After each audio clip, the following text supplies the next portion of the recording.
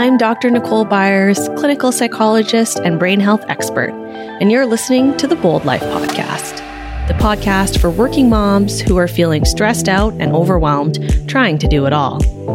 As a working mom with big career dreams, I know what it's like to not have enough time in the day and to lack the skills and confidence to reach your goals. I have spent years understanding how our brains work and learning what holds us back from having the courage to reach our dreams. Each week, I'll be sharing practical strategies to help you find more time in your day, build your confidence, fight back against mom guilt, and reach your goals. If you want to learn how to thrive both at home and at work, you're in the right place. Are you a workaholic? Over half of Americans admit to working more than 45 hours a week. And you've probably been there yourself, getting up early or staying up late, working through lunch just to squeeze a few more things off that giant to-do list. But here's the thing. When it comes to your brain, working more isn't always the best strategy. In this episode of the Bold Life Podcast, I'll explain why being a workaholic could be making you less productive and how to get more done in your day by taking advantage of your brain's natural attention limits and working less. Stick around and I'll share a quick strategy you can use when your inner perfectionist starts to make you feel like you should be working more. Okay, let's dive in. You've probably heard me tell the story of how I graduated from university and got my dream job, but it wasn't exactly what I expected. Here's the short version. I went to school for about 1 billion years. Okay, 11, but it felt like 1 million. And I got my PhD in clinical psychology with a specialty in neuropsychology, which basically means I was a psychologist who specialized in brain health. As luck would have it, a colleague was leaving a full-time position in a new hospital in Calgary to move with her family, and she gave me a heads up that the job was opening. And I thought, oh my gosh, this is amazing. A full-time job on a hospital neuroscience team, doing what I'd trained for years to do. And I would get to be close to my friends and family. And the first few years, it was pretty amazing. I loved my colleague. I got to work with a great group of people. I saw interesting cases. I worked on some really great teams. I got to help a lot of folks who had had injuries or illnesses that impacted their brains. But after about 5 years, I noticed I felt a little bit off. I wasn't as excited to go into work anymore. I didn't dislike my job exactly, but I wasn't feeling as motivated anymore. My days were kind of starting to look the same. I had the same type of cases. I did the same type of work every day, was getting into the same routine, and it was starting to feel a bit mundane, a bit boring. I wasn't as jazzed or excited to get up every day and to come into work. And so I did some self-reflection and realized the problem. What had happened was I'd reached this goal that I spent years working towards. I spent all this time in university. I got my dream job. I worked really hard the first few years, and I learned so much. But the problem was, after I reached this goal, I didn't really have anything else to aim for. I'd kind of hit the peak. There wasn't really much more advancement I could get in this job. Sure, there were some other projects and opportunities I could work on, but I kind of hit my limit. And what I found was even though I was in my dream job, I was bored. So I decided I needed a new challenge. My husband knew I also loved teaching, and so he found this online course about starting a coaching business online, about how to run an online coaching program, how to run online education programs, how to run online courses.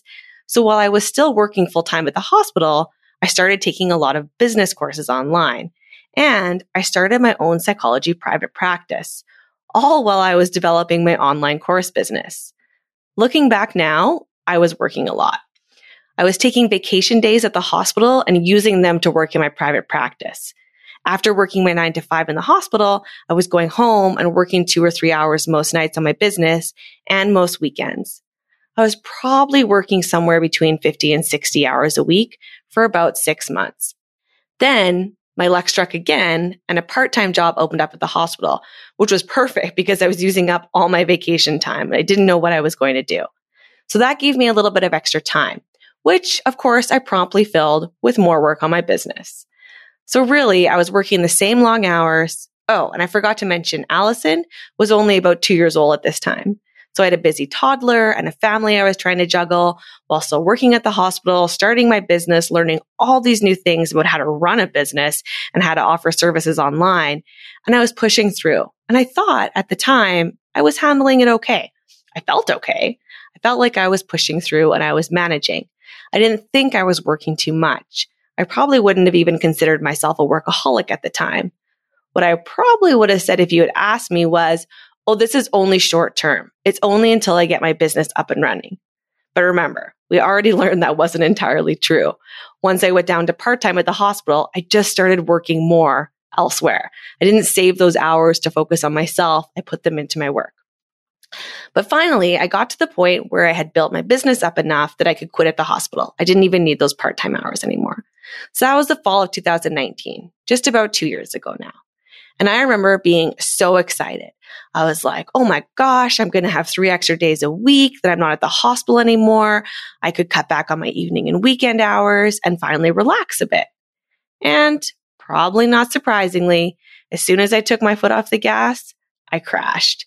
My body said, whoa, Nicole, we are burning out. Mayday, mayday. I was exhausted. I remember I'd been working 60 hours a week for months and I hadn't really taken any real vacation, right? I was using all my vacation days to work. We went to the lake a few times that summer, but I always brought my laptop with me and I worked through most of it.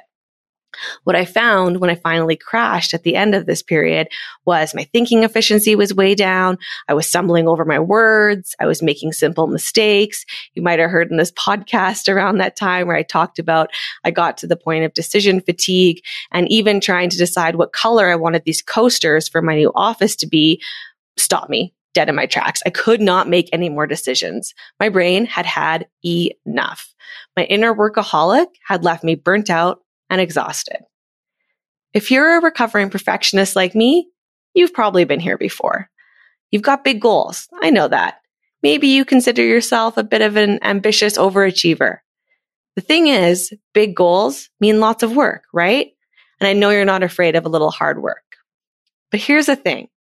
Although it's great to have grit, to keep working towards your goals every day, when it comes to your brain, there are limits. Push past those limits can work in the short term.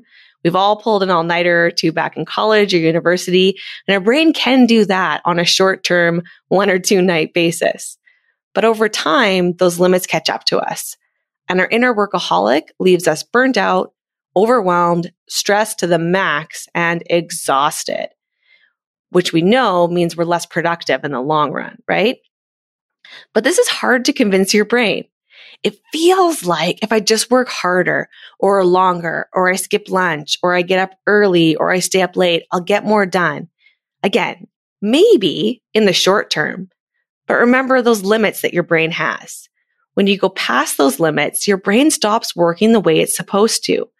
Your thinking actually becomes less efficient and you get less done, even though you're working more hours. How frustrating is that? Like I said, your brain has limits. One of those limits is how many hours you can actually work at max efficiency and productivity. Let me explain. John Pensaval at Stanford University put this to the test. He found that productivity per hour sharply declines after you've worked more than 50 hours per week. So once you're working more than 50 hours per week, the amount of work you're actually doing starts to go down. And after 55 hours per week, productivity drops so much that working more is basically pointless. You're not actually doing more with those extra hours. Those folks who worked 70 hours per week were getting the same work done as those working 55 hours. So you're putting in all these extra hours, but you're not actually being more productive. If you're an employer, it's helpful to know that longer work hours for your employees are also related to more absenteeism. That's more people calling in sick or missing work, and also to greater turnover. So even though it feels like if I just stay at my desk and keep working, I'm going to get more done, that's not actually the case. Your brain has limits for how much it can put into something during the week. And when you're going past those mental limits, your efficiency goes down, which means even though you're sitting there trying to work, you're not being very productive. I know it seems counterintuitive, but the research supports this. And recently, Iceland put this to the test in the real world. That country moved 2,500 people to a 4-day work week without cutting their pay. So instead of working 5 days a week, they cut their hours. They're working 4 days a week, getting paid the same amount. They did this across a variety of industries and tested the changes. What they found was that companies who reduced their hours really focused on improving efficiency, especially in things like meetings. Yeah, I'm sure, just like I have, you've been in those meetings before that could have been solved with just an email, right? So when companies were forced to reduce their hours, they got more efficient, cut out some of this busy work, this wasted time in meetings. They also did things like altered work patterns. They changed shift work schedules to accommodate. And what was the result?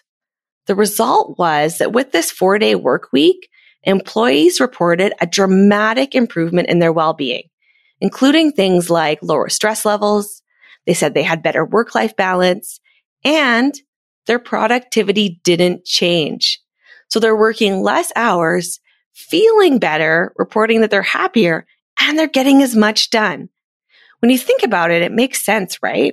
I'm sure most of us would be happier if we worked less hours and had more time to spend with our family or doing the things that we truly love. And it's also really interesting for me that by reducing hours, our productivity actually didn't go down, which means there's probably a lot of busy work that we can cut out of our day. Another hypothesis is that when we're more motivated, we're more rested, we're more excited to come into work, we work harder in the hours that we have there because we know we have a limited time. You might have experienced this before too. If you have endless time, say you have 6 months to complete a project, it's really easy to procrastinate and put that off, right? But if something's due the next day, you put your butt in gear and you get it done, right? Having less time can actually make us more efficient because it improves our motivation, improves our drive, and can make us procrastinate less, which means more productivity. Let me ask you this. Have you ever tracked what you do all day? I mean, really tracked, like sit down and record how you spend every minute. If you've never done this, I'd encourage you to give it a try because you'll probably be surprised what you find. There are lots of apps to help you do this, but it can be as simple as pulling out a piece of paper or a spreadsheet and breaking down what you do in 15-minute chunks. Include everything that you're working on, as much detail as possible, including things like that colleague stops by to chat for 15 minutes about a project, or you spend 10 minutes scrolling social media, or you stand up and stare out your window for 5 minutes. Include all of these things. Once you track this for a week, track how much you're doing, take a look at where you're spending your time. I'm guessing there are times that you're being really productive, right? There are times where you're getting work done. There are lots of things that you're doing which are fantastic. But there's probably a lot of extra time in your day that you're wasting without even noticing it. I know I was when I did this task. My most productive days are often the ones when I come into work on a holiday because there's no one else around. So there's no one distracting me with phone calls. There's no emails coming in. There's no one stopping by to chat. I'm not surprised that by cutting our work week down in Iceland, they found that productivity stayed the same. Because for most of us, if we're honest, there's a lot of wasted time in our days. Remember those annoying meetings that could have been handled with an email? I challenge you this week to do a time audit.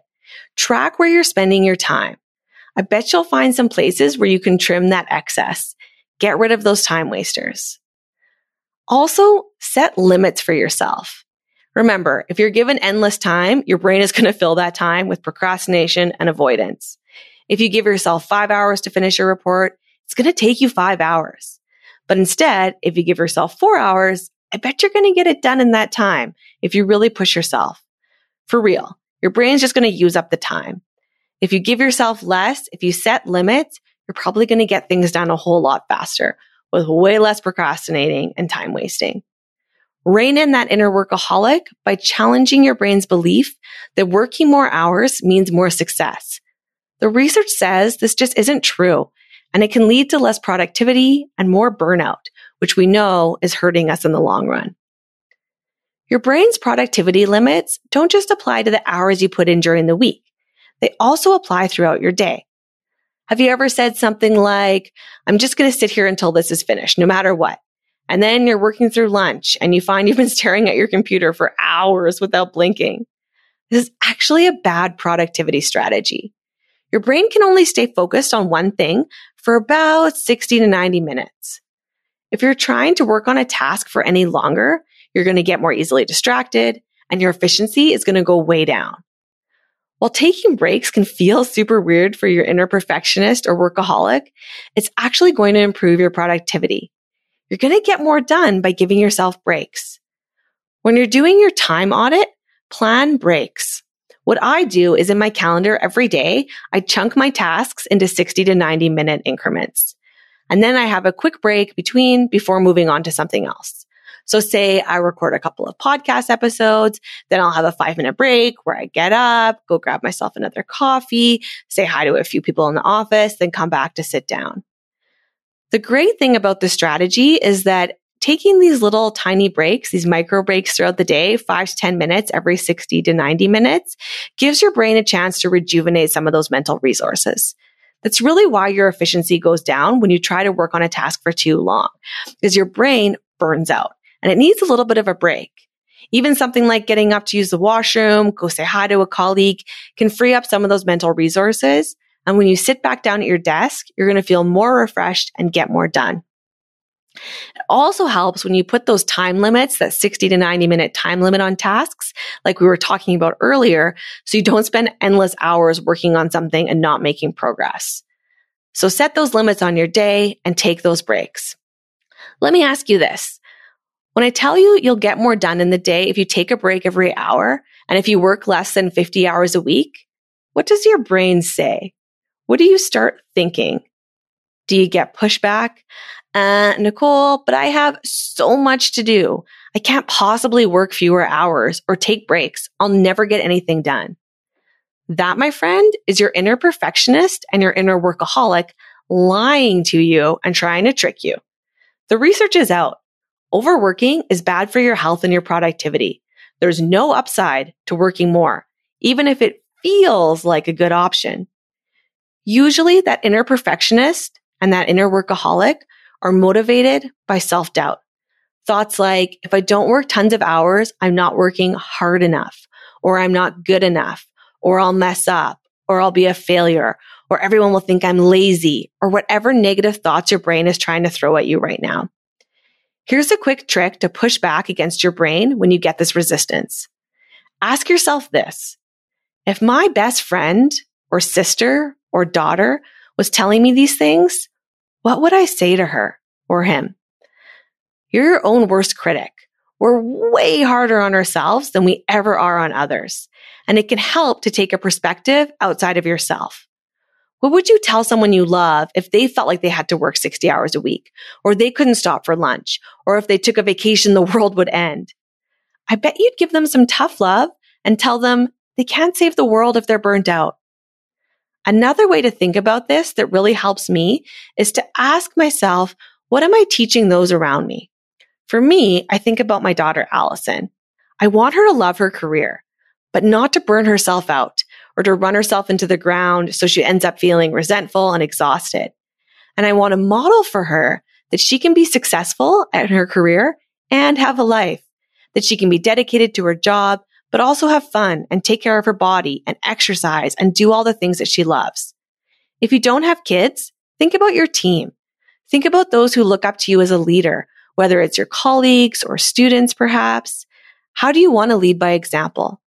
Do you want to show those folks that we need to burn ourselves out, that we need to work 60 hours a week and we can't stop for lunch and vacations are this horrible thing that we should never take? Or do you want to show them that we can be successful and still have that balance and still take care of our minds and bodies? Being a workaholic isn't a goal. And by being busy all the time, it's not a badge of honor. That's a limiting belief that's holding you back, burning you out, and stopping you from reaching your goals. Because remember, we're actually less productive when we work too much. Take a hard look at how many hours you're working this week and find those places where you can cut back and find greater balance. If you need any help with this, don't forget to check out my free workbook, your daily productivity checklist. I walk you through 5 mental habits that are tanking your productivity at work. and give you my step-by-step checklist for how I organize and plan my day so I can get more done with less stress. You can get your copy at drnicolebyers.com/checklist. That's drnicolebyers.com/checklist. I'll put the link in the show notes as well. All right, everyone, that's a wrap for today. I'm Dr. Nicole Byers, and you're listening to the Bold Life Podcast.